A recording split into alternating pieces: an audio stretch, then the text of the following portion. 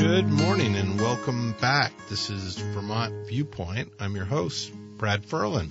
It's Valentine's Day. Hope you're having a good Valentine's Day. We're here at Studios WDEV in Waterbury, Vermont.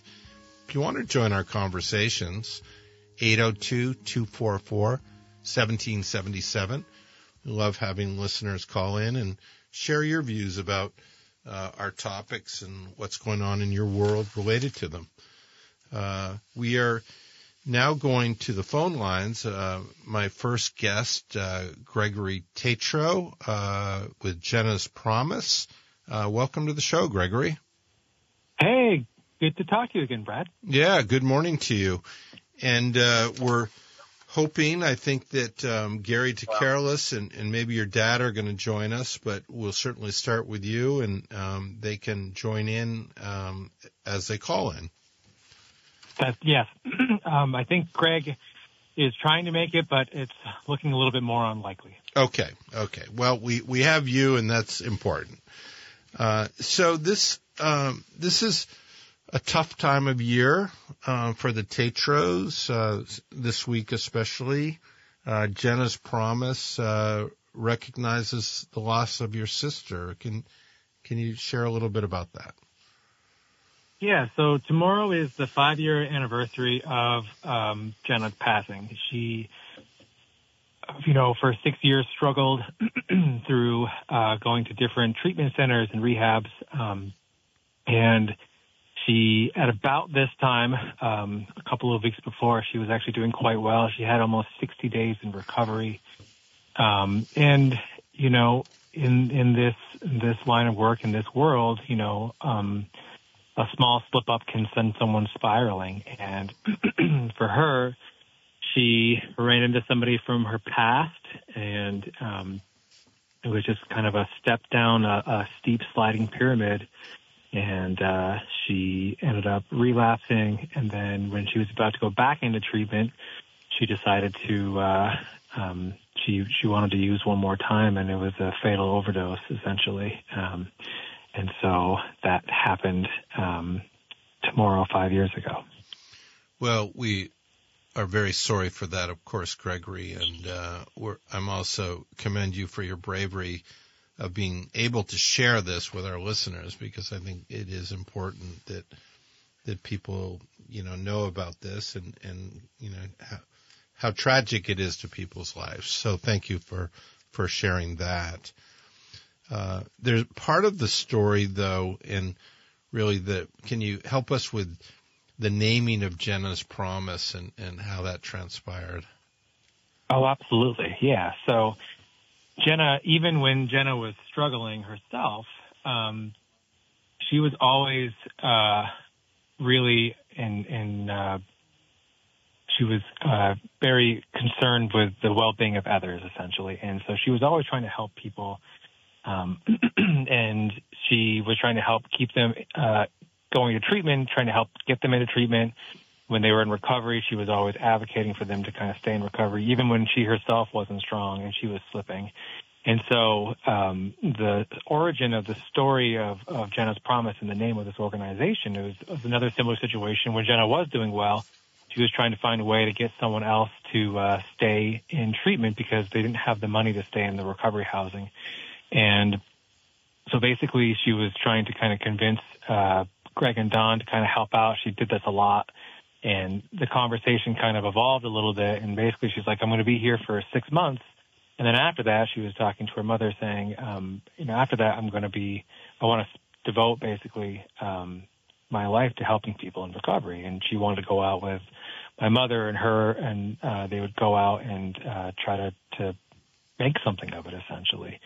And so the idea of Jenna's Promise is that was the hinge point where she basically said, I promise you I'm going to go out and do this. And so when she passed, it really started with, the family, and then really has grown to this wider grassroots movement of people trying to help people in recovery and kind of fill in the gaps. But we do feel like we're carrying the torch that, was lit by Jenna in that conversation with our mother.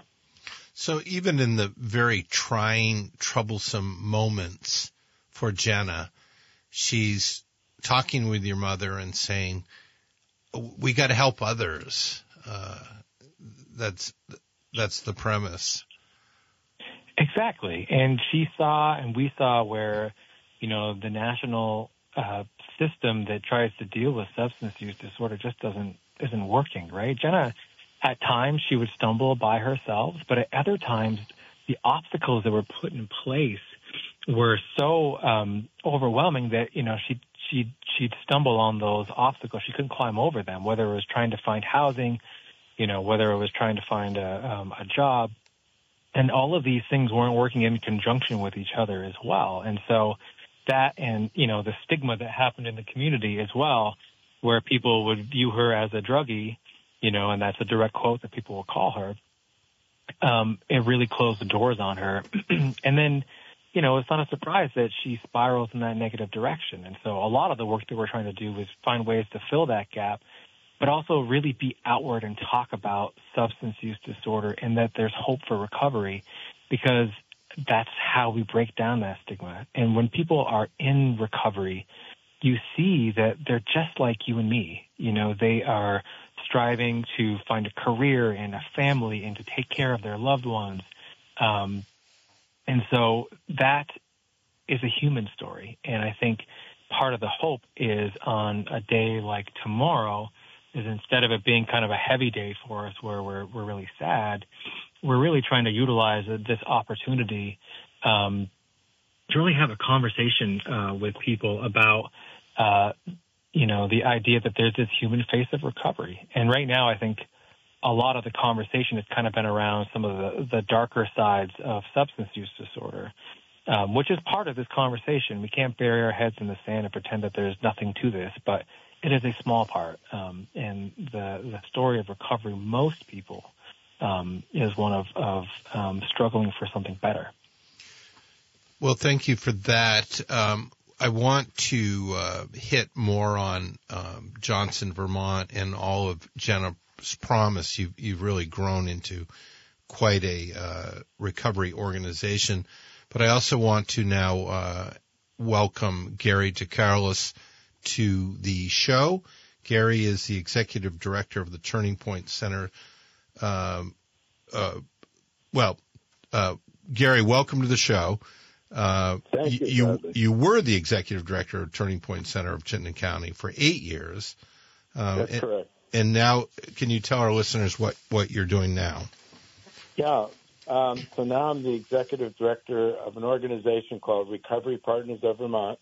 It is an umbrella organization that in its membership has all the 12 recovery centers across the state. Vermont Foundation for Recovery, which has a number of recovery residences across the state. Jenna's Promise, and the Vermont Association for Recovery Residents. So, and all those organizations, by and large, are staffed by people in recovery themselves. So what Gregory was talking about earlier, in terms of it could be anybody, is absolutely true. And also, recovery is very possible and is being done every day by hundreds of people across Vermont. Yeah, and Gary, what you just said was a little bit of what Jenna had all this peer interaction where they were helping each other, and that's a big premise as well in your recovery centers. Absolutely. That's exactly true. And, I can tell you countless stories of into the recovery center, early in the recovery, volunteering at one of the recovery centers for a period of time, maybe going to get trained as a recovery coach, and in many cases end up being the executive director down the road.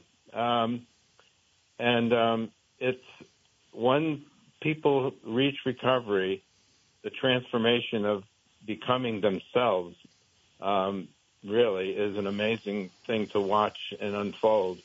And the talent and the skills and the energy and commitment and compassion to this work is beyond belief. Well, I know that you have been dedicated to this field for a long time and have really made major improvements in all of Vermont's care for substance use addiction. So certainly appreciate that, Gary, very much. We're talking with Gregory Tatro of Jenna's Promise. Jenna's succumbed to an overdose 5 years ago tomorrow, and we're talking with Gary Carolis, who is the executive director of Vermont Recovery Network. Gregory, it's an emotional week. It's a hard week. It's a 5-year anniversary. The pain never goes away. We know that. Is there some hopeful message here too, though, on this anniversary eve? Oh, absolutely. You know, that's what Jenna was all about. And I'll always remember when Jenna first passed away, someone came up to us and basically said, you know, you can channel your pain into purpose. And I think that that's really the message that we've taken. And so even on days that are difficult where we remember, you know, Jenna who, you know, was absent from our lives, I also remember that, you know, she was so passionate about trying to help other people, and to turn that day into a day where, you know, we can be talking about hope in recovery and that there's, you know, a pathway forward and that people genuinely care about people who are striving to, you know, get help and people who have been in recovery over the long term and how they are people we can look up to and our heroes.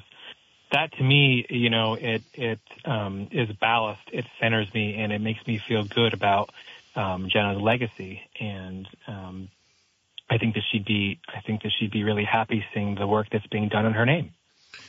And I've heard your dad and your mom and you really help define the distinction between the addicted and the person. Can you tell us more about that? Yeah, I mean, it's just basically what happens with substance use disorder is, you know, the presence of a drug hijacks what's called the reward circuit in the brain. This is the stuff that drives all of us to do what we do, right? You know, we get up every day because, you know, we are, you know, thirsty, we are hungry, you know, something's calling to us, we want to go to work, we want to go, you know, take care of our kids. These are all very basic drives that, you know, are what animate us. And so the introduction of an addictive drug actually allows the drug to kind of go in, and especially depending on, you know, your genes, it can really basically take that over. And, you know, you're looking at this disease basically, which is not a choice, but it pulls people down this path, and it really takes over a lot of their you know, ability to be able to choose freely, because all you can think about is that need for that drug. And it's overwhelming. I mean, you've seen people who are struggling even with cigarettes. Most of us have you know, interacted with those people all our lives too, and many of them would love to stop, but they can't because of that addiction. And so they need support, and they need our love, and they need us to encourage them when they are trying to get help, and to root for them too. And you know, it is very possible. It is hard, but it is very possible, and people do it. And that's what makes people in recovery such heroes and so amazing for us to look up to. Thank you for that, Gregory. Gary, I want to circle back with you. You have recovery centers all across Vermont. In every region, somebody can pick up a phone. Can you take us from the phone call, sort of the beginning, and sort of how the triage and then how it routes people? Sure. But before I start with that, Bradley, I want to just say that the Tatro family is an absolute incredible family, and it's no wonder that Jenna was in the midst of her addiction still wanting to help others. As you can hear from talking to Gregory, and if you have the privilege to talk to his dad or mom, it's an amazing, loving, caring, giving family. And I just shout out to all the Tatros for everything they do. And for the wonderful family that they have. It's a gift to Vermont for sure. Agreed. So with regards to how someone gets involved, it can be a walk through the front door of a recovery center. If you went to VTRecoverynetwork.org, you would see all of our members there and their phone numbers and contact information. And, you know, the beginning, when someone does that, what happens immediately is they walk into a room or a center, and all of a sudden they are fully accepted for who they are, which is almost a shock to their system, because what they've experienced before coming through those doors is the stigma that Gregory talked about, the trauma that they've experienced in active addiction. And all of a sudden now they are surrounded by people who are in recovery from the same thing they're going through, who understand where they're at, who appreciate them for who they are. And they're just wrapped around with this kind of love and support. And the magic starts to happen right there. And, you know, there's many a story of people walking through the door.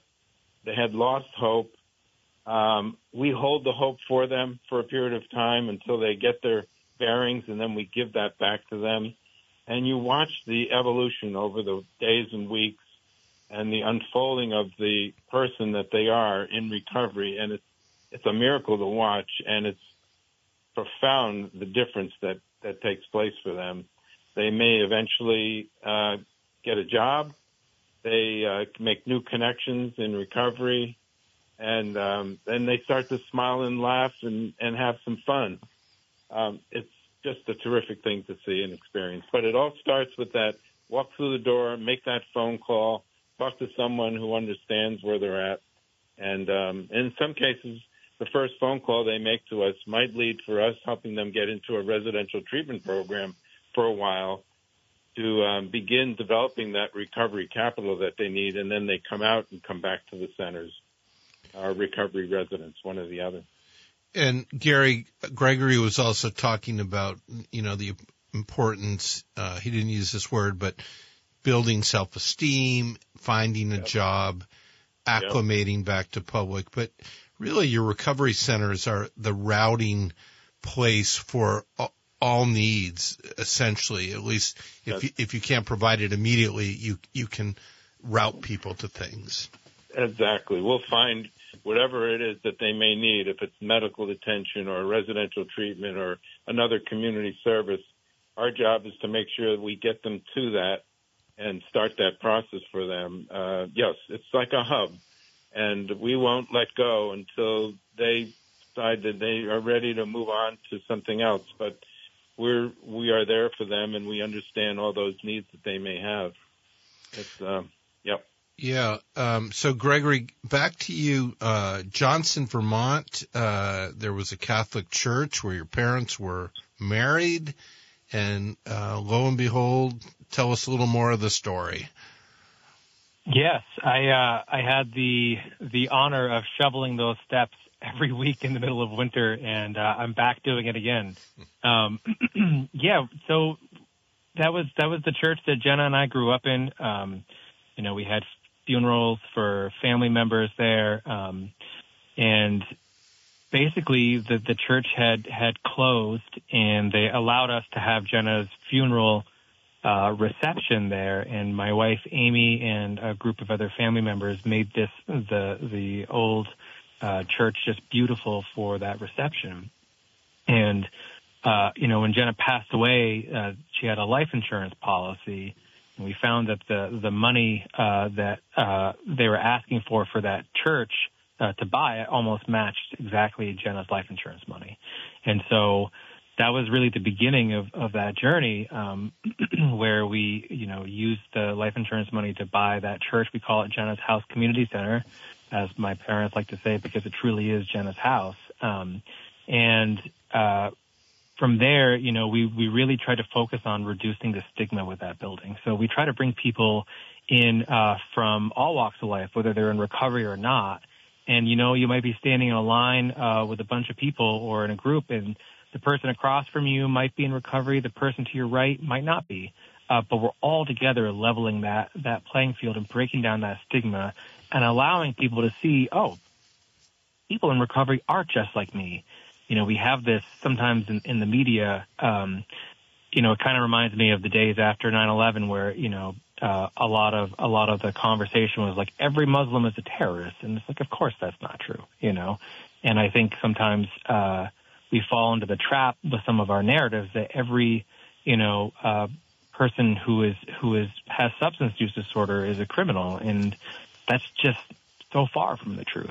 And so by having these meetings, by having these gatherings, we are helping to break down that stigma. And that was the first step in a much larger program of Jenna's Promise that we, tried to kind of nail down and fill the gaps of the larger lacking national model.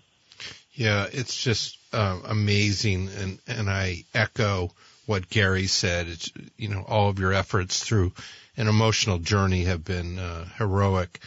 Gregory, I just want to go back to you real quickly. Tomorrow's a tough day, but you're working to take tragedy to hope. Can you tell us what you're doing?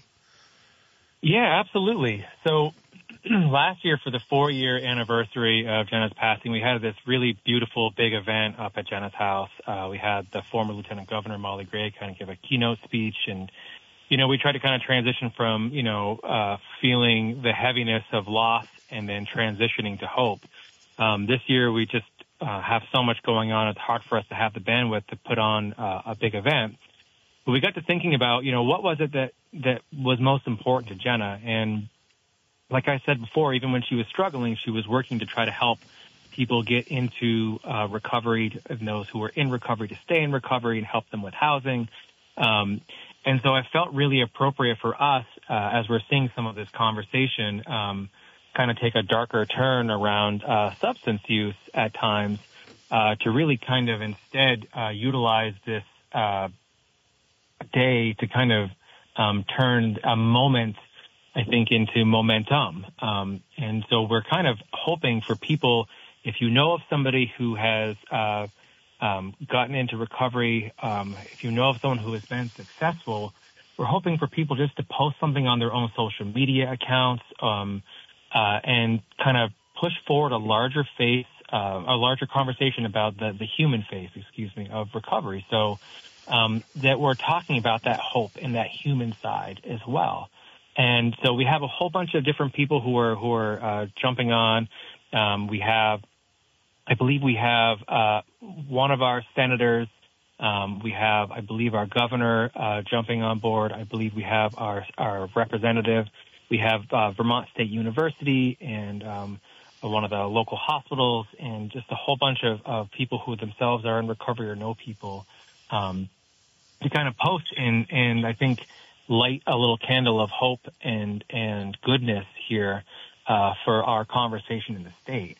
So we're hoping that all the posts will kind of use the hashtag 5 years of hope.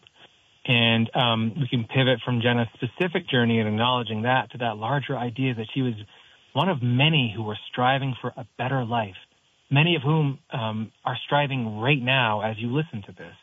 And further, there are hundreds of people across the state who are successfully in recovery. To remind people that there is hope in every person out there in recovery is a candle casting out the darkness, is the hope for this day, tomorrow, and to have that light and that goodness be on what could otherwise be a really heavy day. Well, talk about turning something tragic into something beautiful. And it really also speaks to you're not alone. This effort is going to share the fact that this is out there, and people can feel comfortable when they go to Gary or go to Jenna's Promise and find that. I want to go to the phone lines now. We have a call, Jim from Barrie. Welcome to the show, Jim. Hi, how are you? Doing well. Hey, listen, over 20 years ago, I don't know if you guys know Bess O'Brien, the filmmaker. Yeah, very much so. Yep. Okay, she did a documentary maybe 22, 23 years ago, and it was screened in the Lost Nation theater space there at City Hall, and it all had to do with drug activity, heroin especially, in the Northeast Kingdom. And there were no actors in the movie. These were real people. A mom went into her teenage son's sock drawer and got stabbed with a needle. And this whole film was just sensational. And this was back during the pioneer days of what's going on with our families, what's going on with all this activity. And I was so amazed at the end of the documentary film. I know you guys will want to watch this. You can get it somewhere. And the real people in the documentary movie came out and did a panel. And they were people that were ages from teenagers right up, through older adults. And the one thing that I remembered, and thank God that crap never entered my body, is that he said, once an addict, always an addict.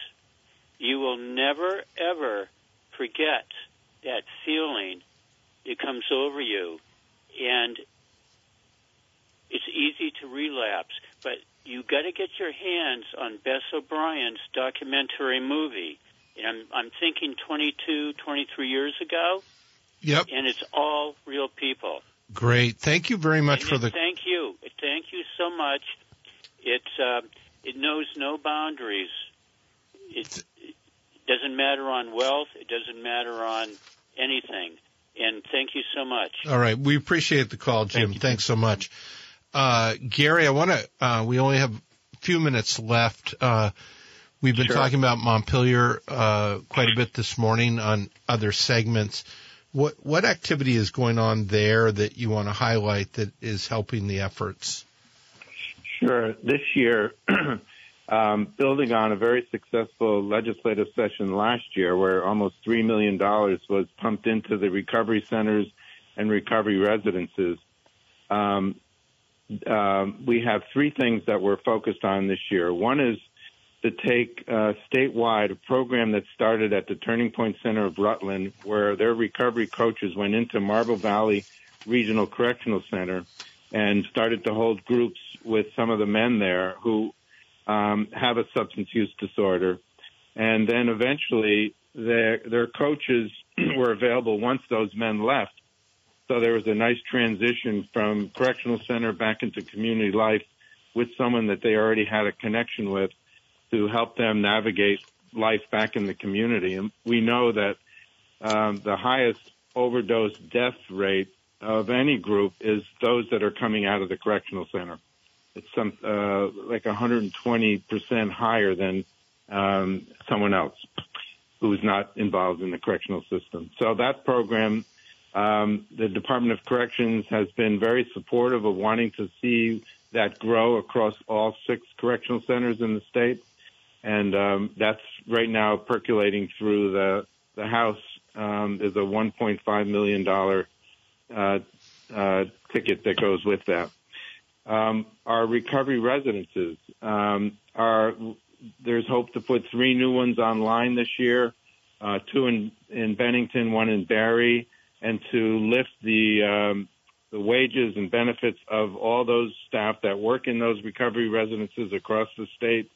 Already the Opiate Settlement Committee, that's the committee that handles all that big pharma money that is coming into the state because of the opioid epidemic. $325,000 has been recommended from that committee to provide scholarships for people who don't have the funds but want to go into a recovery residence. So that would prevent anyone not being able to get in there the ability to go into a recovery residence. Very important for someone early in recovery. And those are the boots on the ground workers, so sounds great. We're running out of time here. We've got about 30 seconds. I want to thank you both for being with me this morning, and For those of you who have a recovery story, tomorrow, post it on social media. Spread the word. There is hope. Gregory, there's hope? There is hope. All right. Well, I want to thank you both for being with me. This is Brad Ferland, Vermont Viewpoint, WDEV, here in Waterbury, Vermont. And we hope you have a happy Valentine's Day. And if you're struggling with addiction, the recovery centers are out there. Give a call, walk through the door. There's a journey ahead.